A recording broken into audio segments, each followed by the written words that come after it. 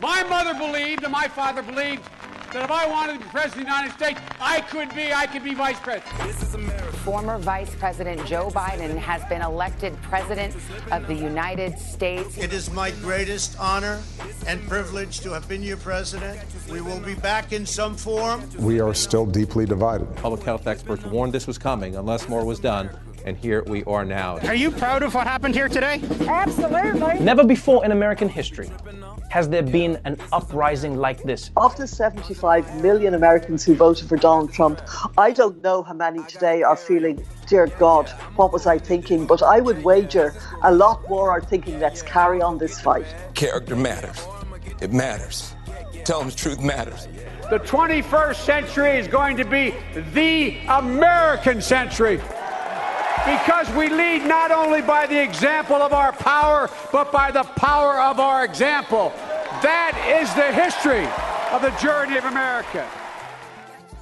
100 years ago this week, the Tulsa race massacre took place. Hundreds of black Americans murdered. Thousands were missing and never accounted for. 10,000 were made homeless as armed white men reduced a prosperous black suburb to rubble as a result of 18 hours of violence. It is one of the most shocking moments in the history of race relations in America. Finally, a century later, an investigation is underway to establish once and for all what happened. And yesterday, President Joe Biden called for America to confront its past. But is that good enough? Here today, as always, to help us understand, is the Sunday Business Post US correspondent Marion McKeone. To hear the entire discussion and gain access to all our episodes, including 8 years of feature interviews with the best Irish people in history, this should be the week, I think, that you sign up to patreon.com/Irishman Abroad. I should warn you that some of what we're going to discuss here today will be traumatic and disturbing. But before we get going, Marion, before we get into what exactly happened that awful day, thank you, first of all, for agreeing to discuss this and what is essentially a stain on American history. But is that part of the reason so few people here know about this, that it's such a grotesque and awful moment that there was a reluctance to even speak about it? It was even omitted from local and state history. Is that part of this? Yeah, it is partially, Jarlath, and hello to you. But part of the reason it was omitted was very deliberate. So there were two parts to the reason. You know, I remember being in Tulsa. It was on an entirely different thing. It was on a documentary I was making a long time ago, and speaking to people there then, and it came up by accident about this, and then everybody sort of shushed it up. And this was black people and white people, and there is to this day, like the black descendants of people who were butchered that day, and they were, say that it was so traumatic that nobody wanted to talk about the survivors. The people who remembered were so traumatized they couldn't speak about it. Some of them were small children. Amazingly, 100 years on this week, there are still 3 survivors aged between 100 and 107. They were tiny children when this happened, and they remember vividly, but others had given oral histories back in the late 90s when they were in their 70s to a local historian, and thank God the local historian went and spoke to them, because otherwise there really wouldn't be any first-hand accounts. So it was the local Tulsa newspapers and the local Oklahoma newspapers, the Tribune, the white-owned newspapers basically never wrote about it. After just reporting that black riots had run amok in Tulsa and that people had died and white people had died, and they literally just never spoke of it again for over 75 years. It was never taught in school. It was never even taught as part of, during the civil rights awareness of the 50s and 60s and 70s. It was never taught it still isn't taught in a lot of schools as part of, black history in America. Children never learn about it. And there is a decision. These things don't happen by accident. An absolutely horrific, shameful episode in American history is not scrubbed by accident. That happens very deliberately. I mean, look, we know it happens here too. I mean, yeah. My son, Michael, heads to school in the UK, and the troubles aren't raised. These issues around colonisation and massacres that the British are responsible for are also scrubbed. It's an awful, inconvenient truth, and this is atrocious. When I dug into this over the last couple of days, Marion, it's honestly very hard, very, very hard, even for me to read it. Take us back to what is regarded as the origin of it, this Sarah Page and Dick Rowland relationship.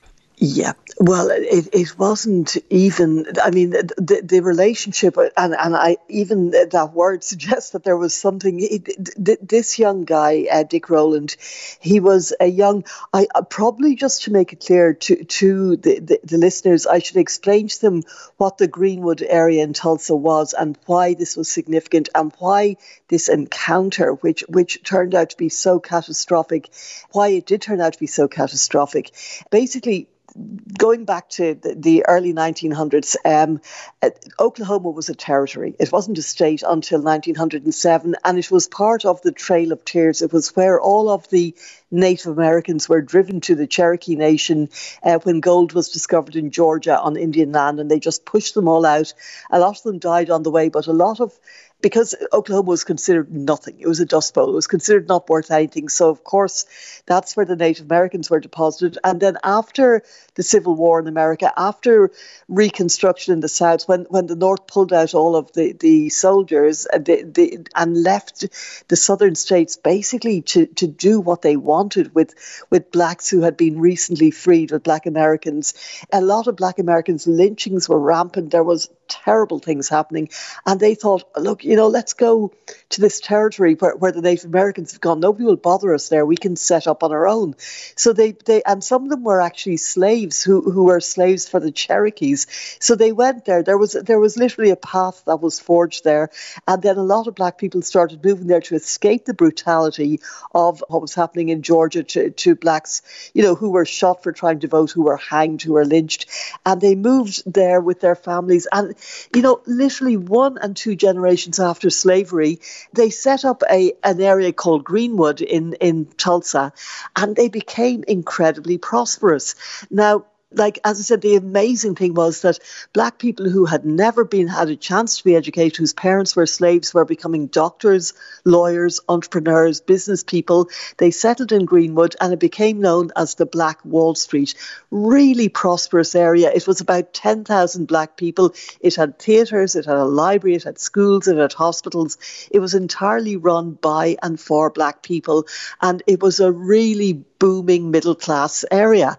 Now, around the same time, I think Oklahoma became a state in around 1907 or 1908. Now, the reason it became a state was they discovered oil, of course. So suddenly this worthless piece of scrub became valuable. It had one of the biggest oil wells in the world.